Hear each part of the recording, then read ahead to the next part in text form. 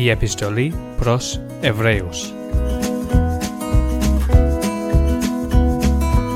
Μάθημα 25.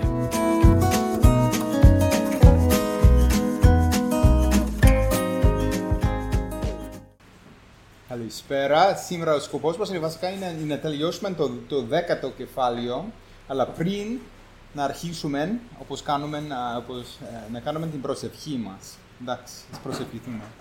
Κύριε και Θεέ μας, ευχαριστούμε για αυτή την ευκαιρία που έχουμε να ανοίξουμε τον Λόγο Σου, να μελετήσουμε μαζί τον Λόγο Σου. Ευχαριστούμε, Κύριε, για τον Λόγο Σου που μας δείχνει τον δρόμο μπροστά μας, που μας δείχνει τη σωτηρία του Χριστού και το πώς ο Χριστός βασιλεύει, είναι αρχιερέας μας και τα αποτελέσματα, τις συνέπειες για την ζωή μας, Κύριε. Και καθώς σκεφτόμαστε σήμερα την ζωή που έχουμε εν Χριστώ και για το πώς πρέπει να στεκόμαστε μπροστά Σου, Κύριε, και για την αλήθειά Σου. Ευλόγησέ μας, βοήθησέ μας να καταλάβουμε σωστά τον Λόγο Σου και να εφαρμόζουμε καθημερινά την αλήθειά Σου στην ζωή μας. Ευχαριστούμε, Κύριε, ότι η γνώση που έχουμε από Σένα δεν είναι απλά θεωρητική, είναι κάτι που εφαρμόζεται στην ζωή μας πρακτικά. Στο όνομα του Ιησού Χριστού προσευχόμαστε. Αμήν. Εντάξει. Καλησπέρα. Έφερα τη δώρα σήμερα για να διαβάσεις. Να, πολύ ωραία. Ναι, έχουμε σήμερα 32 με 39. Ναι, έχουμε. Thank you, Gabriela. 32 με 39 από την προς Εβραίους Επιστολή, το κεφάλαιο 10. Εντάξει, να διαβάσεις τώρα. Φέρτε λοιπόν ξανά στη μνήμη σας τις προηγούμενες ημέρες, κατά τις οποίες αφού φωτιστήκατε, υπομείνατε μεγάλων αγώνα θυμάτων. Άλλοτε μεν, καθώς γινόσασταν θέατρο νεονιδισμούς και θλίψεις, άλλοτε πάλι, καθώς γινόσασταν κοινωνοί αυτών που έπαθαν τέτοιου είδους παθήματα. Επειδή δείξατε συμπάθεια στα δεσμά μου και δεχτήκατε με χαρά την αργαλούμενη παραπάνω σας, ξέροντας ότι έχετε για τον εαυτό σας περιουσία στους ουρανούς καλύτερη και η οποία μένει. Μην αποβάλλετε λοιπόν την παρησία σας που έχει μεγάλη μεσταποδοσία. Επειδή έχετε ανάγκη από υπομονή για να κάνετε το θέλημα του Θεού και να λάβετε την υπόσχεση. Δεδομένου ότι ακόμα ο λίγων καιρό και θα έρθει ο επόμενος και δεν θα βραβεύει. Ο δίκαιος όμως θα ζήσει με βάση την πίστη. Και αν κάποιος συρθεί προς τα πίσω, η ψυχή μου δεν ευαρεστείται σε αυτό. Εμείς όμως δεν είμαστε από αυτούς που σέρνονται προς τα πίσω για απώλεια, αλλά από αυτούς που πιστεύουν προς σωτηρία της ψυχής. Αμήν. Αμήν. Οκ. Στο εδάφιο 32 θυμόμαστε βασικά ποιο ήταν το θέμα την προηγούμενη φορά, την προηγούμενη Πέμπτη. Βασικά τι ήτανε, για ποια πράγματα μάθαμε βασικά. Αν θυμόμαστε, εντάξει, ήταν πριν μια εβδομάδα. Μπορείτε να δείτε στις γραφές σας.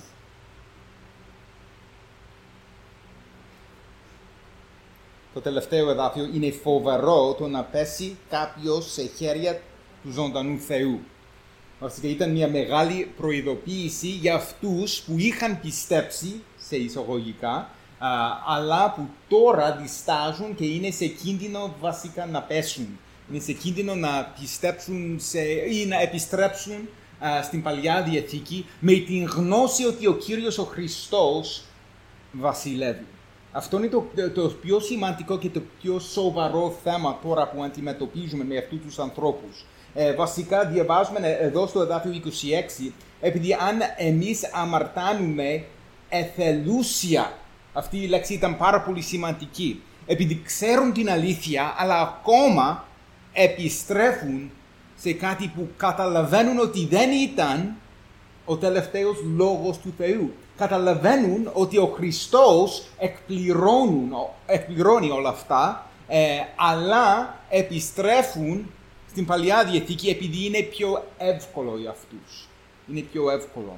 δεν αντιμετωπίζουν τους διωγμούς με τον τρόπο αυτόν και τώρα διαβάζουμε λίγο για αυτούς τους διωγμούς που στην αρχή αντιμετώπισαν. Αλλά τώρα δεν έχουν την ίδια παρησία όπως πριν. Τώρα διστάζουν και είναι σε κίνδυνο να επιστρέψουν και να αρνηθούν με τον τρόπο αυτόν τον Χριστό. Στο εδάφιο 32 διαβάζουμε «Φέρτε λοιπόν ξανά στη μνήμη σας τις προηγούμενες μέρες». Ποιος είναι ο σκοπός εδώ? Βασικά ο συγγραφέας δεν θέλει απλά να θυμηθούν αυτήν την αλήθεια.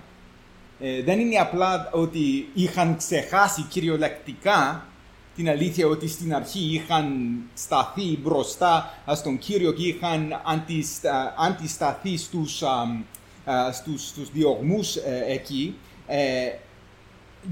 Γιατί λέει εδώ, φέρτε λοιπόν ξανά στη μνήμη σας. Τι θέλει να κάνουν?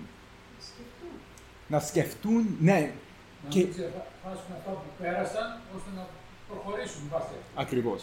Αυτό είναι το θέμα. Δεν είναι απλά ότι θέλει να θυμηθούν κάτι. Θέλει να θυμηθούν ως ανυπενθύμηση του τι είχε κάνει ο Κύριος στην ζωή τους πριν, όταν αντιμετώπιζαν τέτοια προβλήματα και διωγμούς και όλα αυτά.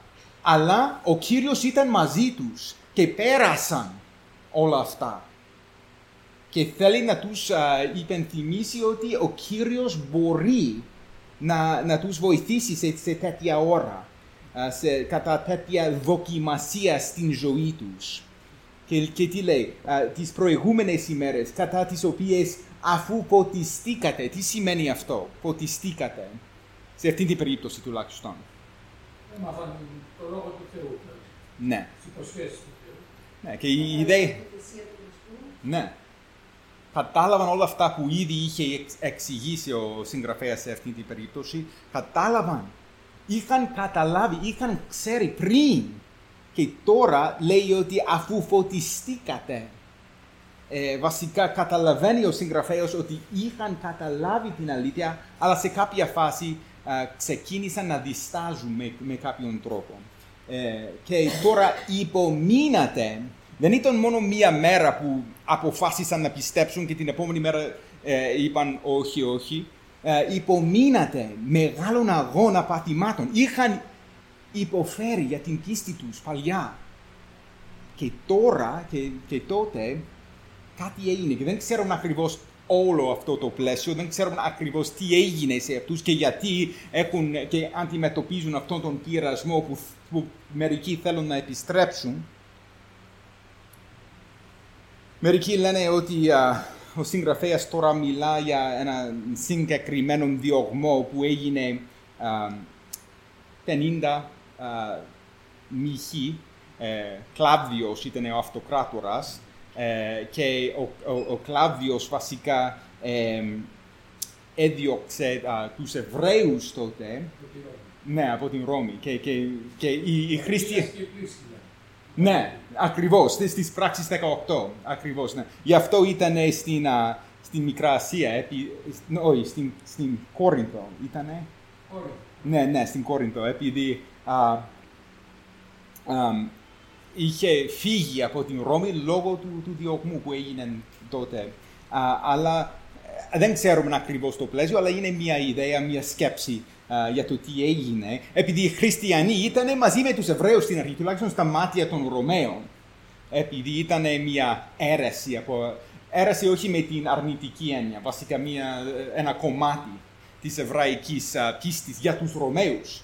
Δεν κατάλαβαν ότι υπήρχε η διαφορά, εντάξει, τότε, αργότερα κατάλαβαν. Αλλά, ναι, διαβάζουμε εδώ στις πράξεις 18 ότι βρίσκοντας κάποιον Ιουδαίου που λεγόταν Ακύλας, γεννημένον στον Πόντο, ο οποίος πρόσφατα είχε έρθει από την Ιταλία και την γυναίκα του την Πρίσκυλα, επειδή ο Κλάβδιος είχε διατάξει να αναχωρήσουν όλοι οι Ιουδαίοι από τη Ρώμη. Και μερικοί νομίζουν ότι ο συγγραφέας αναφέρεται σε αυτό το περιστατικό που έγινε στη Ρώμη πριν πρόνοια. Αλλά δεν ξέρουμε. Είναι μια ιδέα.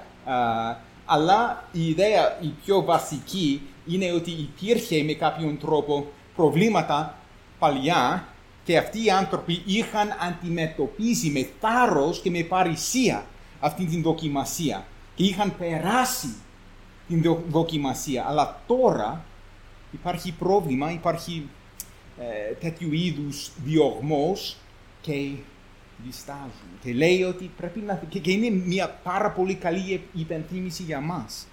Να θυμηθούμε το τι, όχι τόσο το τι έχουμε κάνει στο παρελθόν, αλλά το τι έχει κάνει ο Θεός στην ζωή μας στο παρελθόν. Πόσες φορές ο Κύριος είναι πιστός και ο Κύριος βασικά βλέπουμε τους καρπούς της πίστης μας όταν συνεχίζουμε να εμπιστευόμαστε τον Κύριο και βλέπουμε ότι ο Κύριος είναι πιστός σε κάθε περίπτωση. Και κάθε φορά που αντιμετωπίζουμε μια καινούρια δοκιμασία πρέπει να θυμηθούμε, πρέπει να σκεφτούμε το τι έκανε ο Κύριος στο παρελθόν. Επειδή κάθε φορά ο Κύριος είναι πιστός. Γι' αυτό το λέει αυτό. Δεν μιλά για τη μεγάλη πίστη. Ήταν ο Θεός που τους βοήθησε σε αυτή την περίπτωση. Και λέει ότι ο Θεός που αποκαλύπτεται με τον Χριστό, με την έλευση του Χριστού, τώρα θα σας βοηθήσει με τον ίδιο τρόπο. Να το θυμηθείτε, αδέλφια, έτσι λέει ο συγγραφέας και λέει ακριβώς το ίδιο σε εμάς, καθώς αντιμετωπίζουμε τα διάφορα στην ζωή μας, τις διάφορες δοκιμασίες. Πάντα θυμόμαστε τι έκανε ο Κύριος στο παρελθόν. Και ποιος είναι ο Κύριος, ποιος είναι ο χαρακτήρας του Κυρίου που υπηρετούμε, που αγαπάμε και που μας αγαπά. Αυτή είναι η ιδέα τώρα. Πολύ πρακτική ιδέα στην ζωή μας και μας βοηθά πάρα πολύ. Okay. Εντάξει. Τώρα μιλάει για αυτό που έγινε στο παρελθόν. Άλλοτε μεν, καθώς γινόσασταν θέατρο. Εμένα μου αρέσει πάρα πολύ η φράση που χρησιμοποιεί ο συγγραφέας σε αυτή την περίπτωση. Στα αρχαία είναι θεατριζόμενοι. Χρησιμοποιεί αυτό το ρήμα. Θεατρίζω, αλλά στην παθητική φωνή εδώ. Που βασικά, τι σημαίνει αυτό? Γινόσασταν θέατρο. Μιλά κυριολεκτικά. Αυτό που βλέπουμε πολλές φορές και σε διάφορες κινηματογραφικά έργα. Δημόσια τους κακοποιούσαν, τους χτύπαγαν και ο κόσμος μαζευόταν και το απολάμβανε. Ναι. Και σε αυτή την περίπτωση είναι πολύ σημαντικό να θυμηθούμε εδώ βασικά ότι ο συγγραφέας λέει πράγματα που με κάποιον τρόπο αναφέρεται στην ζωή του Χριστού. Επειδή ο Χριστός έγινε θέατρο, ο Χριστός σταυρώθηκε δημόσια. Δεν ήταν απλά ότι ο Κύριος αντιμετώπισε και τόσο μεγάλον πόνο και τόσο μεγάλη πληγή. Σίγουρα είναι η αλήθεια, αλλά δημόσια σταυρώθηκε μπροστά σε όλους. Έγινε θέατρο, ας πούμε. Και όχι μόνο αυτό, εδώ καθώς συνεχίζει, λέει ότι θέατρο με ονειδισμούς, και βλέπουμε ακριβώς την ίδια λέξη σε σχέση με τον Χριστό, και θλίψεις. Άλλοτε πάλι, καθώς γινόσασταν κοινωνοί. Θυμόμαστε αυτή την λέξη. Πρέπει να είναι από 6 μήνες τώρα. Πριν από 6 μήνες είδαμε αυτή την λέξη. Κοινωνεί το παθημάτων. Ναι.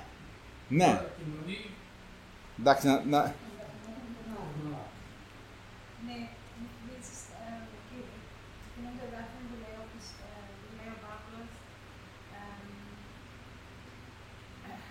Γίναμε θέατρο. Ναι, έτσι το λέει. Αλλά, ναι, sorry, συνέχισε. Ναι. Προς Φιλιππισίους 2, ναι. Να γνωρίσω αυτό και τη δύναμη της Ανάστασης αυτού και την κοινωνία των παθημάτων. Ναι, ακριβώς. Εντάξει, να δω αν χρησιμοποιείται η ίδια λέξη εδώ. Προς Φιλιππισίους 2 πιστεύω ότι, αν δεν κάνω λάθος. Είναι. Εντάξει, να δούμε. Όχι, 3. Ναι. Για να γνωρίσω αυτόν και την δύναμη της Ανάστασής του και την κοινωνία των παθημάτων. Ίδια, είναι το ουσιαστικό, αλλά βασικά είναι το ίδιο. Και εδώ, ναι, και γινόσασταν κοινωνοί, και στην προς Εβραίους 2, διαβάζουμε για το πόσο, επειδή λοιπόν τα παιδιά έγιναν κοινωνοί σάρκας και αίματος, και αυτός παρόμονα έγινε μέτοχος. Ίδια ιδέα τώρα. Έγινε μέτοχος από τα ίδια για να καταργήσει διαμέσου του θανάτου αυτόν που έχει το κράτος του θανάτου, δηλαδή τον διάβολο. Ο Χριστός έγινε κοινωνός μαζί μας, μέτοχος σάρκας και αίματος. Ήρθε σε εμάς και τώρα λέει ότι πριν αυτοί οι άνθρωποι παλιά, δεν ξέρουμε πότε, αλλά βασικά που διαβάζουμε εδώ, άλλοτε πάλι καθώς γινόσασταν κοινωνία αυτών που έπαθαν τέτοιου είδους παθήματα. Δεν ήταν απλά ότι είχαν αντιμετωπίσει θλίψεις και δοκιμασίες, έγιναν και κοινωνία αυτών που έπαθαν τέτοιου είδους παθήματα. Και με τον τρόπο αυτόν ακολούθησαν τον Χριστό, επειδή ο Χριστός έγινε μέτοχος σάρκας και αίματος, βασικά για να πάθει, για να πεθάνει και για να αναστηθεί από τους νεκρούς για μας. Έτσι ήταν και έτσι έκαναν οι άνθρωποι, οι Εβραίοι τώρα που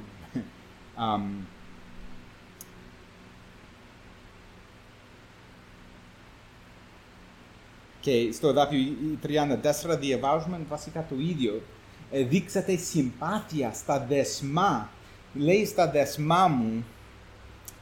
Δεν ξέρω γιατί υπάρχει αυτή η λέξη μου. Επειδή δεν υπάρχει στα αρχαία. Στη μετάφραση που έχεις. Τα δεσμά μου. Επειδή εδώ γράφει και γαρτής δεσμής. Συνεπαθήσατε.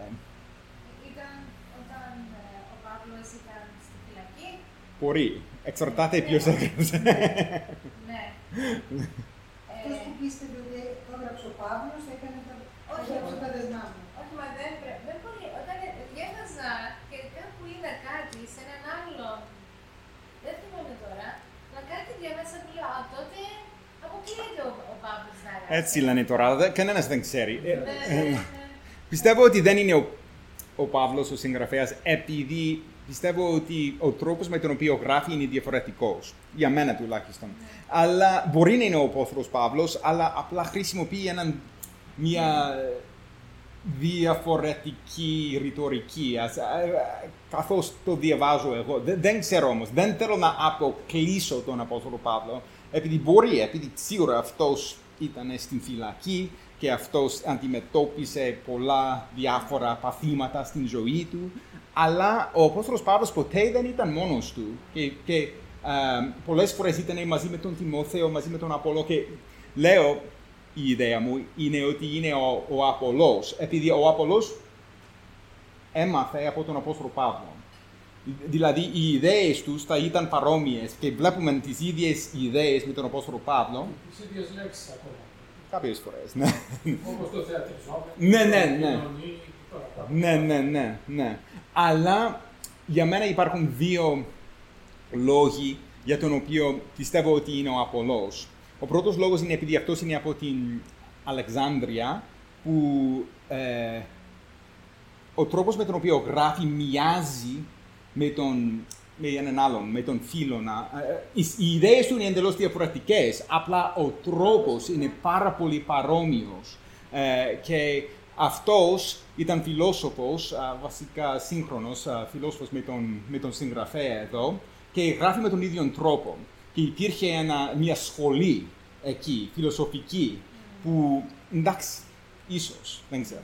Και ο δεύτερος λόγος είναι επειδή χρησιμοποιεί σχεδόν αποκλειστικά, ο συγγραφέας χρησιμοποιεί τους Εβδομήνκοντα, που ήταν μια αρχαία μετάφραση της Αγίας Γραφής στην ελληνική γλώσσα, της Παλαιάς Διαθήκης, αλλά στην ελληνική γλώσσα.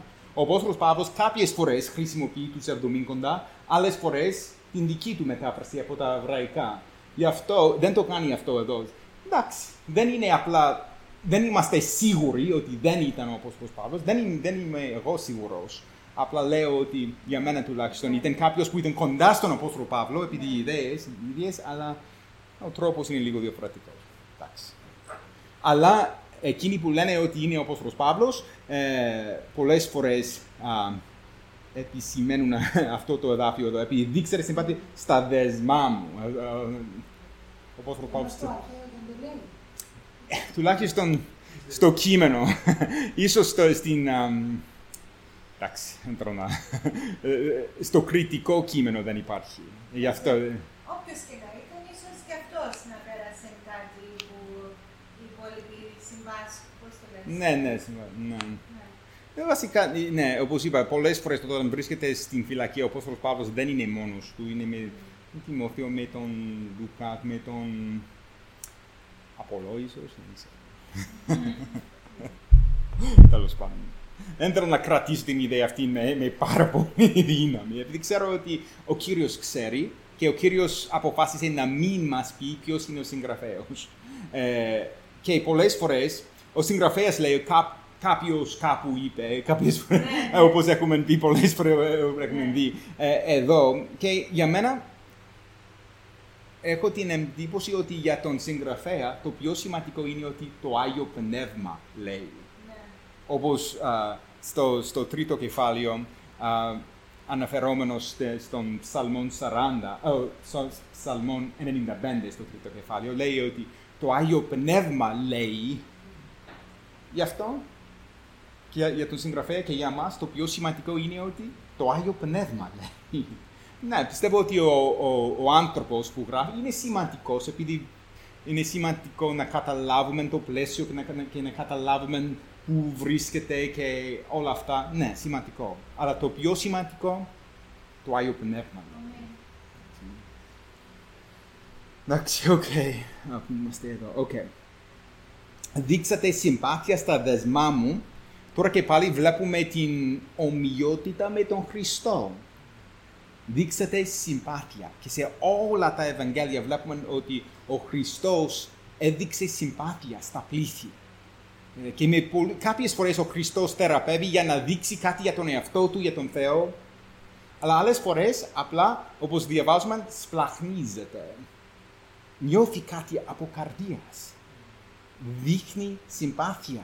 Και τώρα βλέπουμε το ίδιο εδώ σε αυτήν την περίπτωση. Επειδή δείξατε συμπάθεια στα δεσμά μου και δεχθήκατε με χαρά την αρπαγή των υπαρχόντων σας.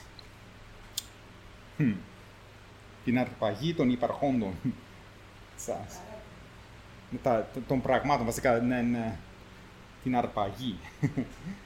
Ξέροντας ότι και τώρα... Είναι παράξενη λέξη αρπαγή. Αλλά όμως πρέπει να σημαίνει offering.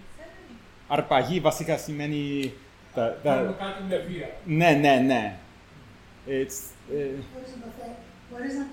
Χωρίς άδεια. Confiscation, κάτι τέτοιο στα αγγλικά. Αλλά όταν έχει σχέση με τους ανθρώπους, είναι kidnapping, κάτι τέτοιο, αρπαγή, αλλά όταν έχει να κάνει με τα πράγματα, είναι confiscation, κάτι τέτοιο. Καθώς κατάλαβα τα πράγματα. Και με χαρά την αρπαγή των υπαρχόντων. Γιατί με χαρά? Λέει μετά. Acceptance. Μα χαρά το λέει. Όχι απλά ότι... Σίγουρα δεν... Και το λέει μετά. Ναι, το λέει. Ναι. Καλύτερη και η μας θυμίζει κάτι. Θυμίζει τον Πέτρο στο πρώτο κεφάλαιο της πρώτης επιστολής. Ναι. Η κληρονομία και αμάρατη, το θυμάμαι. Άφλατη και αμίαντη και αμάρατη. Ναι. Στους ουρανούς, έτσι λέει. Ναι. Και ο Χριστός λέει το ίδιο. Μη θησαυρίζουμε. Ναι. Τις θησαυρούς μας στη γη. Ναι. Αισθανίζει ακόμα τις παραβολές του Χριστού για τις δύο δραχμές, για τον μαργαριτάρι, για τον θησαυρό. Ακριβώς. Ναι. Και είναι πολύ σημαντικό να καταλάβουμε την ομοιότητα με την ζωή και με τα λόγια του Χριστού. δεν μιλά θεωρητικά ο συγγραφέας για μια περιουσία που βρίσκεται κάπου στους ουρανούς του δεν του. Όχι.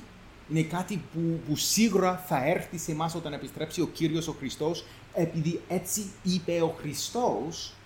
Και όχι μόνο είπε, έτσι έκανε ο Χριστός. Ο Χριστός αντιμετώπισε τον σταυρό, τον θάνατο. Και τι λέει ο θάνατο μάλιστα σταυρού, όπως λέει ο Απόστολος Παύλος στην προς Φιλιππισίους 2. Γιατί?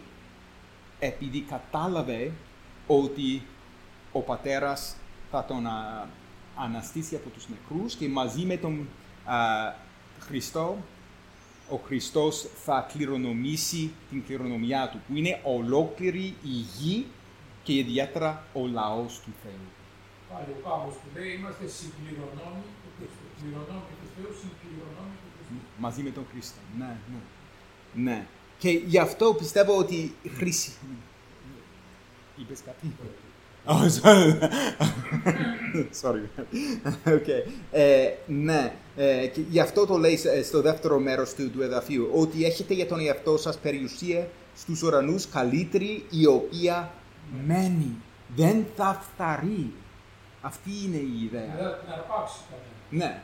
Ναι, δεν μπορεί, επειδή είναι, στην Αγία Γραφή ο ουρανός είναι βασικά ο τόπος στον οποίο κανένας δεν μπορεί να αγγίξει, κάποιος δεν μπορεί να κλέψει κάτι από τον Κύριο.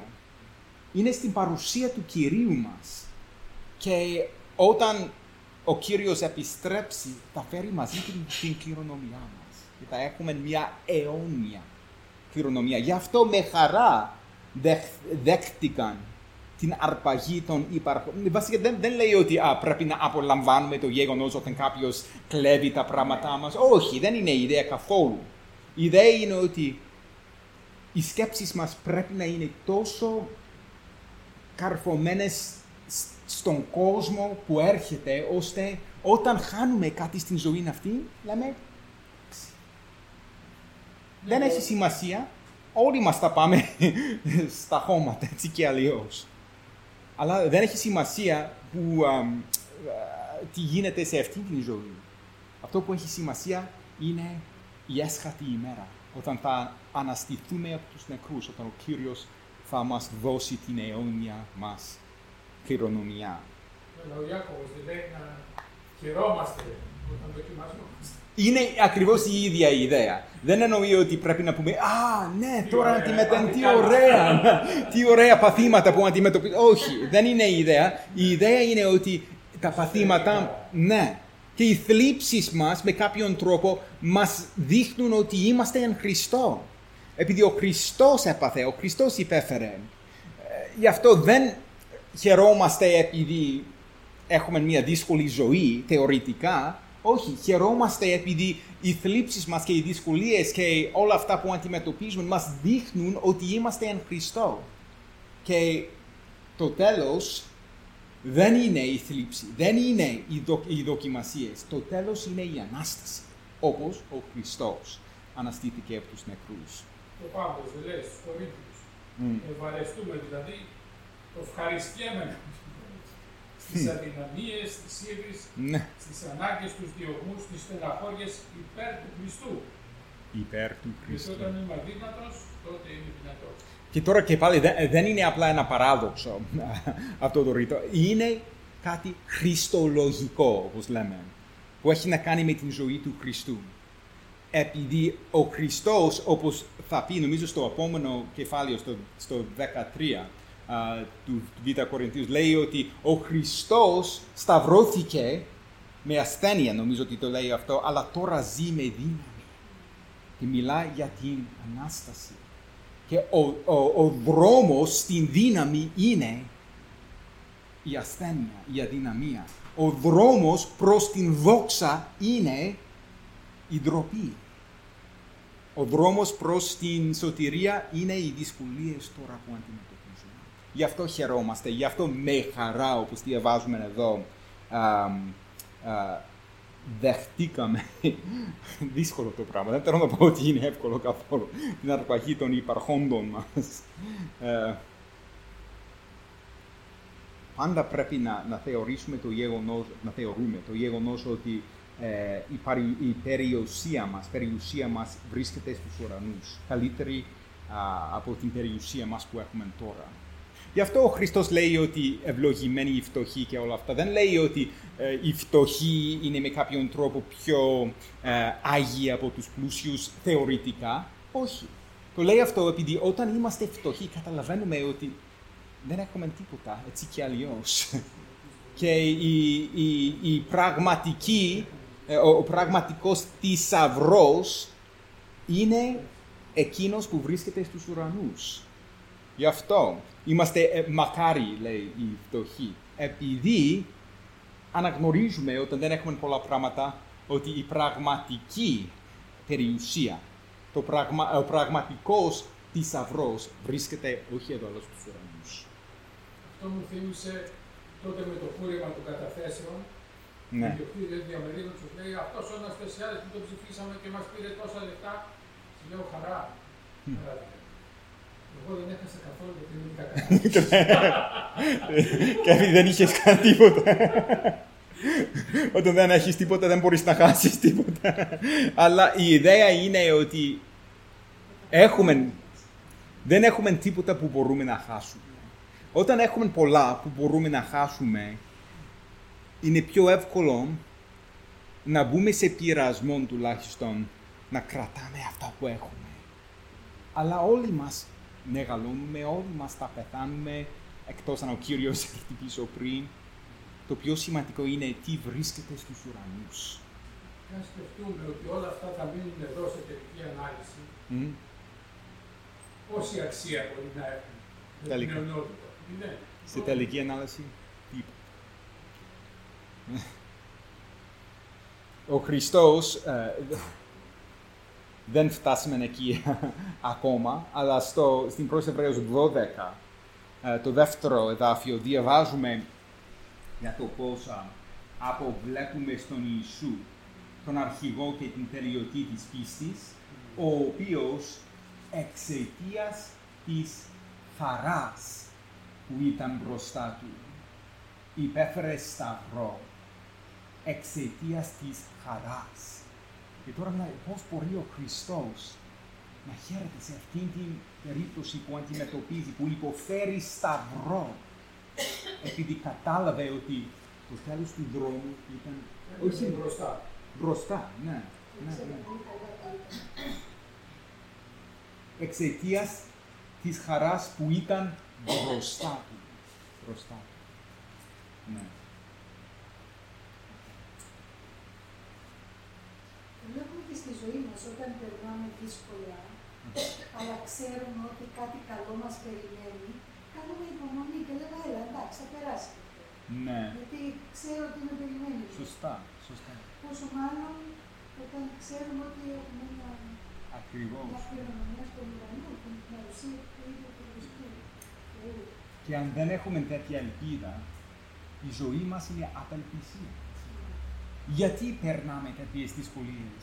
Βασικά είναι πιο εύκολο απλά να σκεφτόμαστε τον εαυτό μας και να έχουμε μια καλή ζωή βασικά στα μάτια του κόσμου αυτού και τουλάχιστον θα προσπαθήσουμε να αποφύγουμε όλα τα δύσκολα της ζωής, επειδή αν δεν έχουμε ελπίδα, καλύτερα απλά να απολαμβάνουμε την ζωή μας που έχουμε τώρα, αλλά δεν μπορούμε να απολαμβάνουμε τέτοια ζωή, επειδή δεν υπάρχει ελπίδα. Και χωρίς ελπίδα δεν μπορούμε να κάνουμε τίποτα. Δεν μπορούμε να ζούμε με χαρά. Ναι. Και μου αρέσει πολύ στο εδάφιο 35, μη αποβάλλετε λοιπόν την παρησία σας. Και σε αυτή την περίπτωση η παρησία δεν είναι απλά θάρρος. Πιστεύω ότι έχει να κάνει με το θάρρος, αλλά μπροστά σε όλους. Το θάρρος δημόσια. Δεν είναι απλά θάρρος που έχουμε μέσα στην καρδιά μας. Είναι όταν κάποιος στέκεται μπροστά σε όλους και λέει ότι ο Χριστός είναι ο Κύριος, ο Χριστός είναι ο Σωτήρας. Και που λέει τώρα ότι που έχει μεγάλη ενδιαφέρον μισθαποδοσία. Ναι, ξέρουμε τι από την λέξη μισθός και ναι, και από δύο βασικά θα έχουμε αυτά. Ναι. Που παίρνω όταν προσφέρω μια δουλειά, κάνω κάτι. Ναι. Αυτό λέει ο μισθός της αμαρτίας, θάνατος εστί. Ναι. Και τώρα πιο θετικά μιλάει για το μισθό που έχουμε. Μισθά αποδοσία. Που είναι μια πολύ καλή λέξη που δεν εννοεί ότι κερδίζουμε με κάποιον τρόπο με τα έργα μας. Όχι. Λέει ότι εν Χριστώ, επειδή δείχνει ότι έχουμε αυτή τη σχέση με τον Χριστό. Ακολουθάμε τον Χριστό που κληρονόμησε τη γη, που κληρονόμησε αυτή την αιώνια κληρονομιά. Και για τον λόγο αυτόν, όταν ακολουθάμε στα βήματα του Χριστού, όταν ακολουθάμε τον Χριστό σαν παράδειγμα, όχι δεν είναι μόνο το παράδειγμα, δείχνει ότι ο Χριστός βασικά εργάζεται και ενεργείται μέσα μας. Γι' αυτό έχουμε αυτήν την μεγάλη μισθαποδοσία που έχει σχέση με τον Χριστό. Ο Χριστός που τώρα δοξάζεται στα δεξιά του Πατέρα.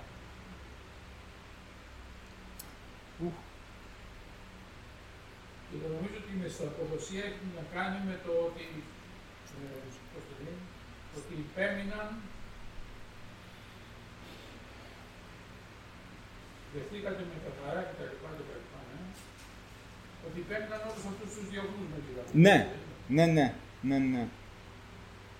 Ναι, και πιστεύω ότι έχει σχέση με το πώς έγιναν θέατρο μπροστά σε όλους και τώρα χρειάζονται αυτήν την παρησία κάποιες φορές. Δεν είναι μόνο για αυτούς που υπέφεραν, είναι και για αυτούς που έγιναν κοινωνοί των παθημάτων των άλλων. Ακριβώς. Δηλαδή, συμπαραστάθηκαν για μένα. Ναι.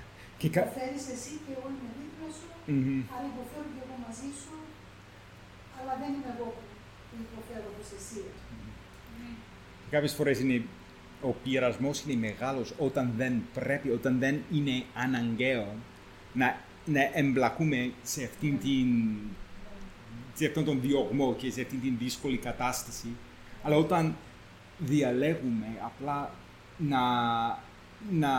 να γίνουμε κοινωνοί με τους ανθρώπους αυτούς. Όχι μόνο με έναν θεωρητικό τρόπο, όχι μόνο σίγουρα με την προσευχή, αλλά όχι μόνο με την συμπαράστασή μας δίπλα τους. Και ταυτιζόμαστε μαζί με αυτούς τους ανθρώπους και με τον τρόπο αυτόν δείχνουμε ότι ο Χριστός είναι ο Κύριος μας. Ο Χριστός είναι ο σωτήρας μας που έγινε κοινωνός, ο Χριστός που έγινε, ποια είναι η λέξη, και κοινόκεν, νομίζω ότι ήταν η λέξη, είχε κοινωνήσει με τους, είναι κοινωνός βασικά ο Χριστός. Ουσιαστικά τους λέει ότι όλοι εσείς, ανεξαίρετα αν υποφέρατε το διωγμό προσωπικά ή ως συγκοινωνοί, όλοι εσείς αποκτήσετε αυτή την πίστη μέσω του φωτισμού, και ο φωτισμός έρχεται από το Άγιο Πνεύμα, αποκτήσατε αυτή την πίστη, δεχτήκατε τον Χριστό, και ήταν τέτοια η πίστη σας, που αντέξατε όλους αυτούς τους διωγμούς, τα παθήματα, τις κλωτσές, την κοροϊδία. Ήταν δηλαδή αυτή η πίστη που αποκτήσατε τότε τίποτα, για να θέλετε για να σκέφτεστε να την εγκαταλείψετε τώρα και να πίσω να δείτε. Αυτό πιστεύει να μιλήσετε. Ναι, ήταν όλα αυτά μάταια. Μου θυμίζει τα λόγια του Παύλου στους Γαλάτες. Ποιος σας βάσκανε. Ναι. Που έχει να κάνει με τις μάγισσες και τέτοια πράγματα, έτσι είναι, με τη μαγεία. Ναι, έτσι είναι. Πώς μπορεί. Ναι. Πώς μπορεί. Μη γέννητο. Μη γέννητο, έτσι λέει βασικά με διαφορετικά λόγια. Αλλά έτσι λέει πώς μπορείς να το μπορείτε. Και τότε... Και αυτή η παρησία στην οποία αναφέρεται, νομίζω ότι τους λέει να έχετε το θάρρος να επιμένετε σε αυτήν την πίστη που αποκτήσατε τότε. Ναι. Ακριβώς αυτό πιστεύω. Ναι. Οι ίδιοι ήδη είχαν περάσει τόσο πολλά. Γιατί αφήνουν τώρα την πίστη. Αυτό τους λέει η σταυροδοσία. Δηλαδή τώρα περιμένετε λίγο ακόμα, μην τα χάνετε. Ναι. Υπάρχει αμοιβή. Ναι. Αυτό το άλλο. Ναι. Και τώρα μιλάει για την υπομονή. Επειδή έχετε ανάγκη από υπομονή για να κάνετε το θέλημα του Θεού και να λάβετε την υπόσχεση. Ακριβώς που λες τώρα. Είναι ακριβώς έτσι. Έχετε ανάγκη από υπομονή για να κάνετε το θέλημα του Θεού και να λάβετε, δηλαδή με τον τρόπο αυτόν να λάβετε την υπόσχεση. Με την υπομονή. Επειδή τώρα ο συγγραφέας ετοιμάζει τον δρόμο για το κεφάλαιο 11, που μιλάει για την πίστη, για το πώς οι ήρωες, ας πούμε, σε εισαγωγικά, επειδή δεν είναι ήρωες, αλλά όχι με τον τρόπο που, εντάξει, όχι με κάθε τρόπο, βασικά με την πίστη τους είναι ήρωες. Ναι, κάποιες φορές. Αλλά όλοι είχαν αυτή τη μεγάλη πίστη και συγκεκριμένα σχετικά με την υπόσχεση του Θεού που θα αναφέρει, και γι' αυτό συνέχεια αναφέρει την υπόσχεση του Θεού στο επόμενο κεφάλαιο. Θα δούμε το φθινόπωρο. Θα δούμε το κεφάλαιο 11. Τώρα βλέπω ότι στο επόμενο κεφάλαιο, στο 6 εδάφιο, πάλι μιλάει ότι ο Θεός είναι και γίνεται μισθαπροδότης σε αυτούς που τον εξετούν. Πού? Στο επόμενο, στο 11, στο 6. Ναι. Μισθαπροδοσία. Ναι. Την ίδια λέξη. Δεν είναι η ίδια. Ναι. Έχει μισθαπροδοσία στο 24, στο 26, για τον Μωυσή. Ναι. Και ο Μωυσής λέει, παράτησε τους θησαυρούς στην Αίγυπτο. Θα πάρουμε λίγο δροσιά. Τα ξεχάσουν και θα πρέπει να... Διαπρέπνε λέει στην μισθαπροδοσία. Και το έχω σκεφτεί μερικές φορές και λέω, γιατί κάποιος έλεγε εσείς οι χριστιανοί όλο για το συμφέρον σας μιλάτε. Και λέω αμήν, γιατί όχι. Το συμφέρον μας είναι οι υποσχέσεις του Θεού. Και αυτές κυνηγάμε. Γιατί να μην πιστέψω στον Χριστό για να έχω αιώνια ζωή, γιατί να μην πιστέψω στις υποσχέσεις του Θεού, ώστε να απολαμβάνω και τη ζωή μου την τωρινή και την αιώνια. Γιατί όχι. Είμαστε συμφεροντολόγοι που είναι στα ελληνικά. Ναι. Με την καλή έννοια όμως. Ναι. Και όταν έχουμε πίστη στην καρδιά μας, αυτό είναι το θέμα, επειδή ακόμα ο θάνατος είναι μπροστά μας. Ακόμα αντιμετωπίζουμε τον θάνατο και πρέπει να έχουμε την πίστη ότι θα πάρουμε τον μισθό μας. Ναι. Και αυτή είναι η διαφορά. Δεν είναι κάτι που απλά αν το κάνουμε αυτό θα το πάρουμε αυτό με αυτήν την... με τον εύκολο τρόπο αυτόν. Όχι, δεν είναι έτσι. Ακόμα με την πίστη στην καρδιά μας βλέπουμε μπροστά μας τον θάνατο, αλλά μετά από τον θάνατο βλέπουμε την ζωή, την αιώνια. Γι' αυτό, αυτή είναι η διαφορά. Δεν είναι απλά ότι θα κάνουμε την δουλειά μας και ο Κύριος θα πρέπει να με πληρώσει κάτι τέτοιο. Όχι, είναι κάτι που εμπλέκεται η πίστη μας ακριβώς. Το λέει καθαρά εδώ. Μισθαπροδότης σε αυτούς που τον εξητούν. Όχι γιατί έδωσα λεφτά για τον τάδε σκοπό ή γιατί εργάστηκα στην Αφρική, αλλά για αυτούς που τον εξητούν. Ναι. Επειδή ο Κύριος, γι' αυτό το λες με την καλή έννοια. Επειδή ο Κύριος πρέπει να είναι στο κέντρο. Δεν είναι, σίγουρα μας συμφέρει. Αλλά μας συμφέρει επειδή ο Κύριος μας αγαπά. Και ο Κύριος μας έσωσε και ο Κύριος και γινόμαστε ο εαυτός μας στην παρουσία του Κυρίου, ο καλύτερος εαυτός μας. Αυτή είναι η ιδέα. Ο Κύριος δεν σβήνει την ύπαρξή μας, την προσωπικότητά μας. Ο Κύριος μας δοξάζει. Αλλά μόνο μας δοξάζει όταν είναι ο Κύριος στο κέντρο. Όταν εμείς είμαστε στο κέντρο, γινόμαστε σαν τα ζώα, δεν είμαστε πια άνθρωποι. Είμαστε, αλλά δεν συμπεριφερόμαστε. Οκ, ας συνεχίσουμε εδώ, ώστε να μην καθυστερήσουμε εδώ. Εντάξει, στο εδάφιο, πού είμαστε, 37. δεδομένου ότι ακόμα λίγο καιρό, τώρα και πάλι βλέπουμε ακόμα λίγο καιρό και θα έρθει ο ερχόμενος και δεν θα βραδύνει. Είναι μια, αναφέρει ένα εδάφιο από τον Ισαΐα 26, στους 70 χρησιμοποιεί ακριβώς το ίδιο λεκτικό, αλλά πιστεύω ότι το κύριο εδάφιο που αναφέρει ο συγγραφέας βρίσκεται στο Αβακούμ, το δεύτερο κεφάλαιο, 2 και 3, μαζί με το εδάφιο 38. Ο Απόστολος Παύλος, τώρα και πάλι, ο Απόστολος Παύλος, και δύο φορές, και στην προς Γαλάτες επιστολή, αλλά και στην προς Ρωμαίους επιστολή, αναφέρει αυτό το εδάφιο από το Αβακούμ 2. Ο δίκαιος όμως θα ζήσει με βάση την πίστη. Αυτό είναι το εδάφιο που έκανε το Λούθερο να αλλάξει. Ναι, ακριβώς. Ναι. Στην προς Γαλάτες 3, πιστεύω, υπάρχει εκεί, και στην προς Ρωμαίους 10. Πολύ σημασία είχε αυτό το εδάφιο, τον Απόστολο Παύλο.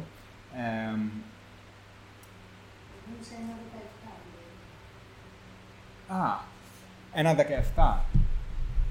Ναι.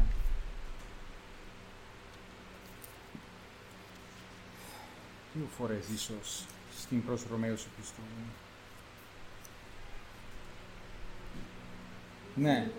Ναι, ο δίκαιος βέβαια θα ζήσει με πίστη.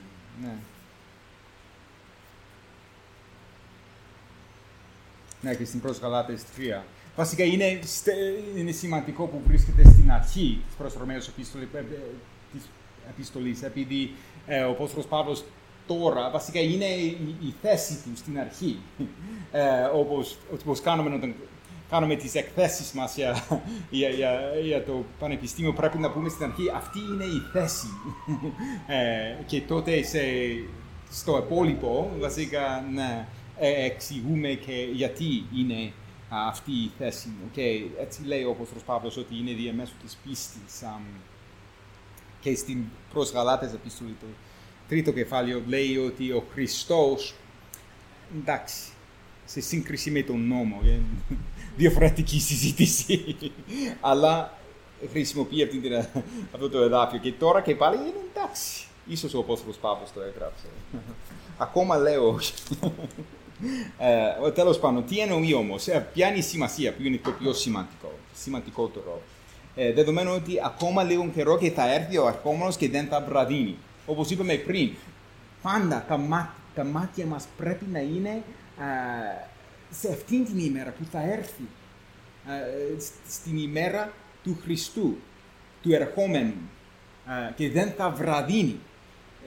Ο Κύριος, όπως ο Πέτρος, ο Απόστολος, λέει ότι μπορεί να πάρει 1000 χρόνια, δεν ξέρουμε. Αλλά για μας δεν θα βραδύνει. Επειδή πάντα είναι μπροστά μας, πάντα είναι κοντά μας η επιστροφή του Χριστού. Πάντα σκεφτόμαστε την ημέρα αυτή. Επειδή αυτή η ημέρα έχει τη μεγάλη σημασία. Θα έρθει ο ερχόμενος. Γι' αυτό ο δίκαιος θα ζήσει με βάση την πίστη. Επειδή θα έρθει. Η ζωή μας τώρα χαρακτηρίζεται από τους διωγμούς, τις δοκιμασίες, τις θλίψεις και όλα αυτά. Αλλά όταν θεωρούμε ότι ο Κύριος, όταν έχουμε στο νου μας πάντα το γεγονός ότι ο Κύριος θα έρθει, τώρα ζούμε με την πίστη. Η ζωή μας χαρακτηρίζεται από την πίστη μας στον Χριστό. Όταν πήγα στην Αθήνα στις αρχές και έπρεπε να περιμένω το λεωφορείο για να μπω, ήταν πολλοί άνθρωποι στη στάση και παρατήρησα ότι όλοι οι άνθρωποι στη στάση κοιτάζανε τον δρόμο για να δουν το λεωφορείο μέχρι. Όλοι. Κοιτάζανε από εκεί, κανένας δεν κοιτούσε από εδώ, όλοι κοιτάνε προς τα εκεί του λεωφορείου. Και σκέφτηκα, κάπως έτσι είναι και η ζωή μας, σαν χριστιανοί. Κοιτάνε όλοι εκεί που θα έρθει το λεωφορείο να μας πάρει. Γιατί Highway to heaven. αυτή η ζωή μας. Γι' αυτό αν κοιτάξω αλλού θα χάσω το λεωφορείο. Ναι. Και στην Αθήνα, ξέρεις, δεν σε περιμένει το λεωφορείο. Είναι πρώτα έφυγε. Πρέπει να είσαι έτοιμος, έτσι είναι. Ανοίγεις τα μάτια σου εκεί. Ναι. Ξέρεις ότι πας εκεί. Αποβλέπουμε στον Χριστό, έτσι. Αυτή είναι η σημασία, Η έτσι. λέξη αυτή αποβλέπω Ναι. στο 10ο κεφάλαιο είναι από την αθλητική ζωή. Δεν ξέρω αν έχεις υπόψη. Τέλος πάντων, ας το πούμε τότε. Ναι. Τον Σεπτέμβρη, ναι, θα δούμε. Οκτώβρη και το 12ο. Ναι, δεν ξέρω πότε.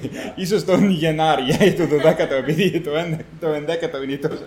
Τέλος πάντων, δεν ξέρω. Δεν θέλω να πω πού θα. Αυτό μου αρέσει το πρόβλημα σου που το εγώ στον πάλι του τον αγαθού είναι το πρώτο εγγράφο του δεύτερου κεφάλαιου. Που λέει επάνω στη σκοπιά μου θα σταθώ και πάνω στον ήλιο θα στηριωθώ και θα περιμένω με σκοπό να δω τι θα με μιλήσει και τι θα αγαπήσω. Πάντα μου άρεσε. Πού είναι στο. 2-1. Ναι, στην αρχή. Στην αρχή της. Ναι. Πολύ όμορφο εδάφιο. Συνήθως στο Χαμπακούκ θυμόμαστε το άλλο. Heinz Feet. Ναι. Οκ. Εντάξει, στην πρώτη, ο δίκαιος όμως θα ζήσει με βάση την πίστη. Έχει νόημα, είναι κάτι πολύ λογικό. Και αν κάποιος συρθεί προς τα πίσω, η ψυχή μου δεν ευαρεστείται σε αυτόν. Βασικά είναι στο άλλο μέρος του εδαφίου. Στο Αβακούν, ναι. Εάν υποστηρείτε, ουκ ευδοκεί η ψυχή μου εν αυτό. Ο δε δίκαιος εκ πίστεως ζήσετε. Ναι, στα πια. Ναι. Γι' αυτό είναι από το ίδιο εδάφιο. Και λέει ότι από τη μία πλευρά υπάρχουν οι άνθρωποι που με πίστη συνεχίζουν, αντέχουν, αντιμετωπίζουν τις δοκιμασίες με πίστη στην καρδιά τους και θα ζήσουν, είναι οι δίκαιοι. Και σε αυτή την περίπτωση οι δίκαιοι δεν είναι απλά οι άνθρωποι που έχουν αυτή την καλή ηθική στάση ή κάτι τέτοιο. Όχι, έχει να κάνει με την κατάστασή μας μπροστά στον Κύριο.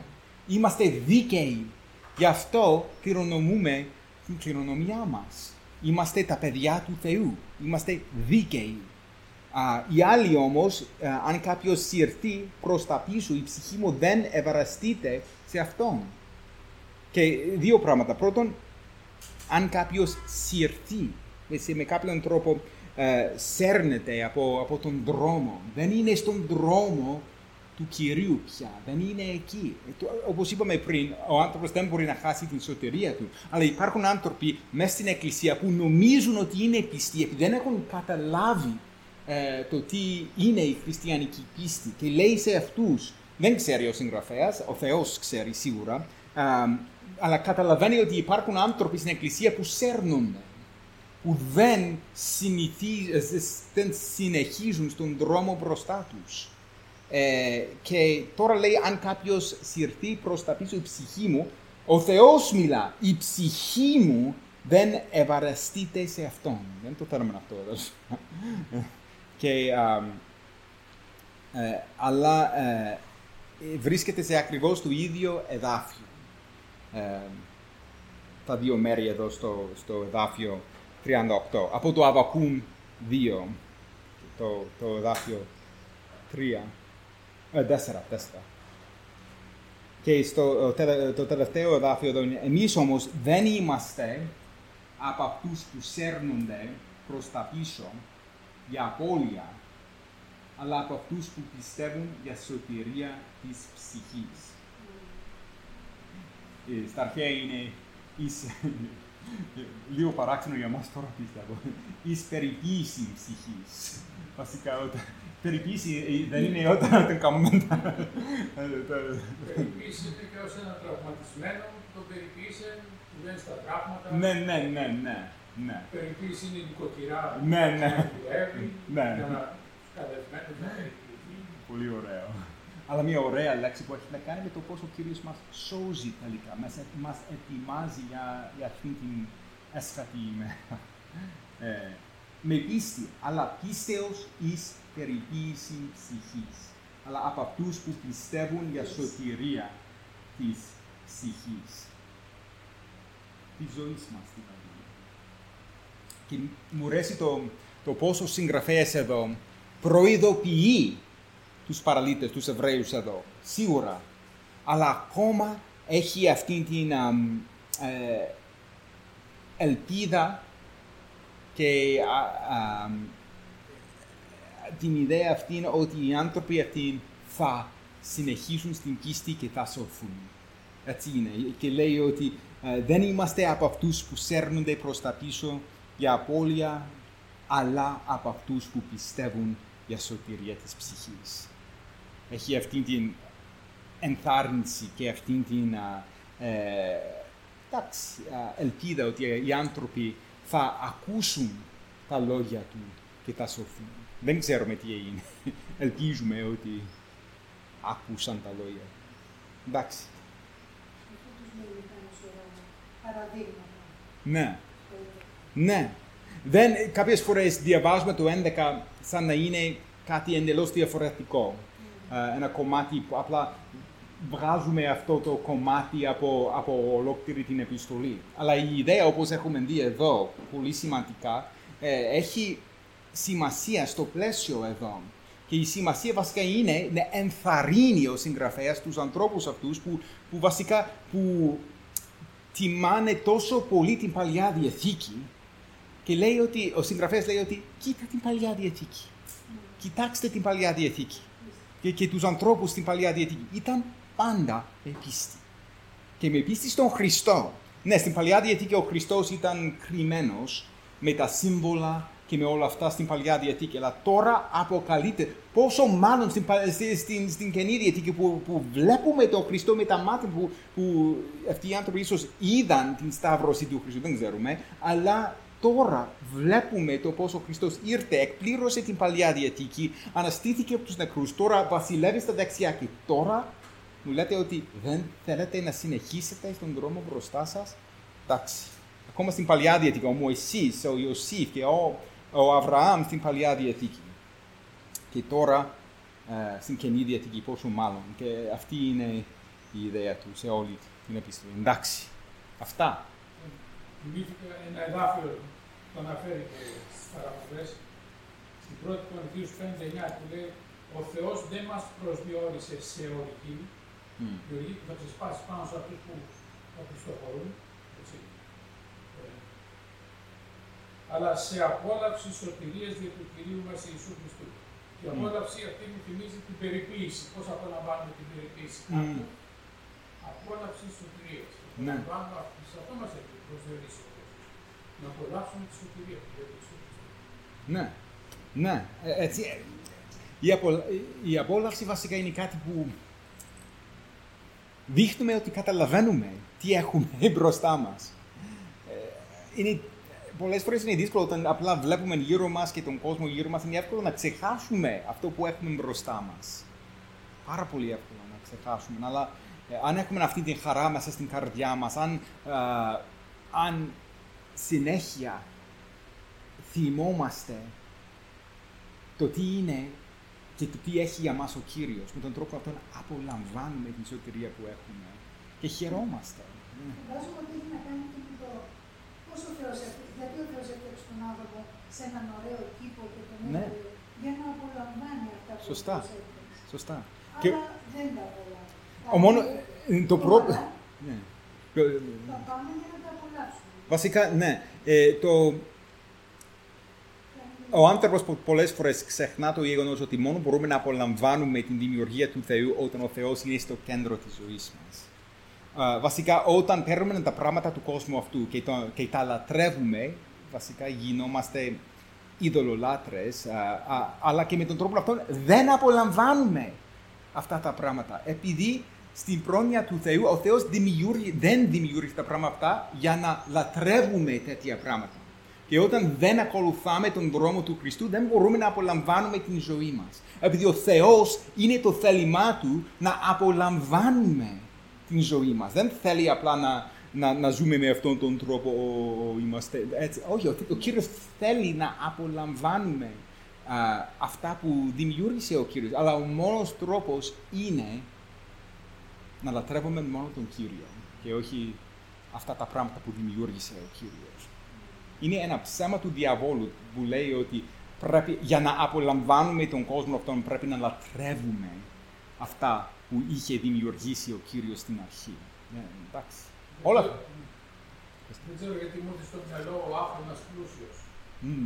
Αγωνία, να κάνουν και άλλες αποθήκες πιο μεγάλες, να χωρέσουν. Ναι. Το βράδυ του είπανε... Τι λέει ο Κύριος, άφρο. Οι ψυχοί σου ζητάνε και ποιος θα τα απολαύσει τώρα. Ακριβώς. Ακριβώς.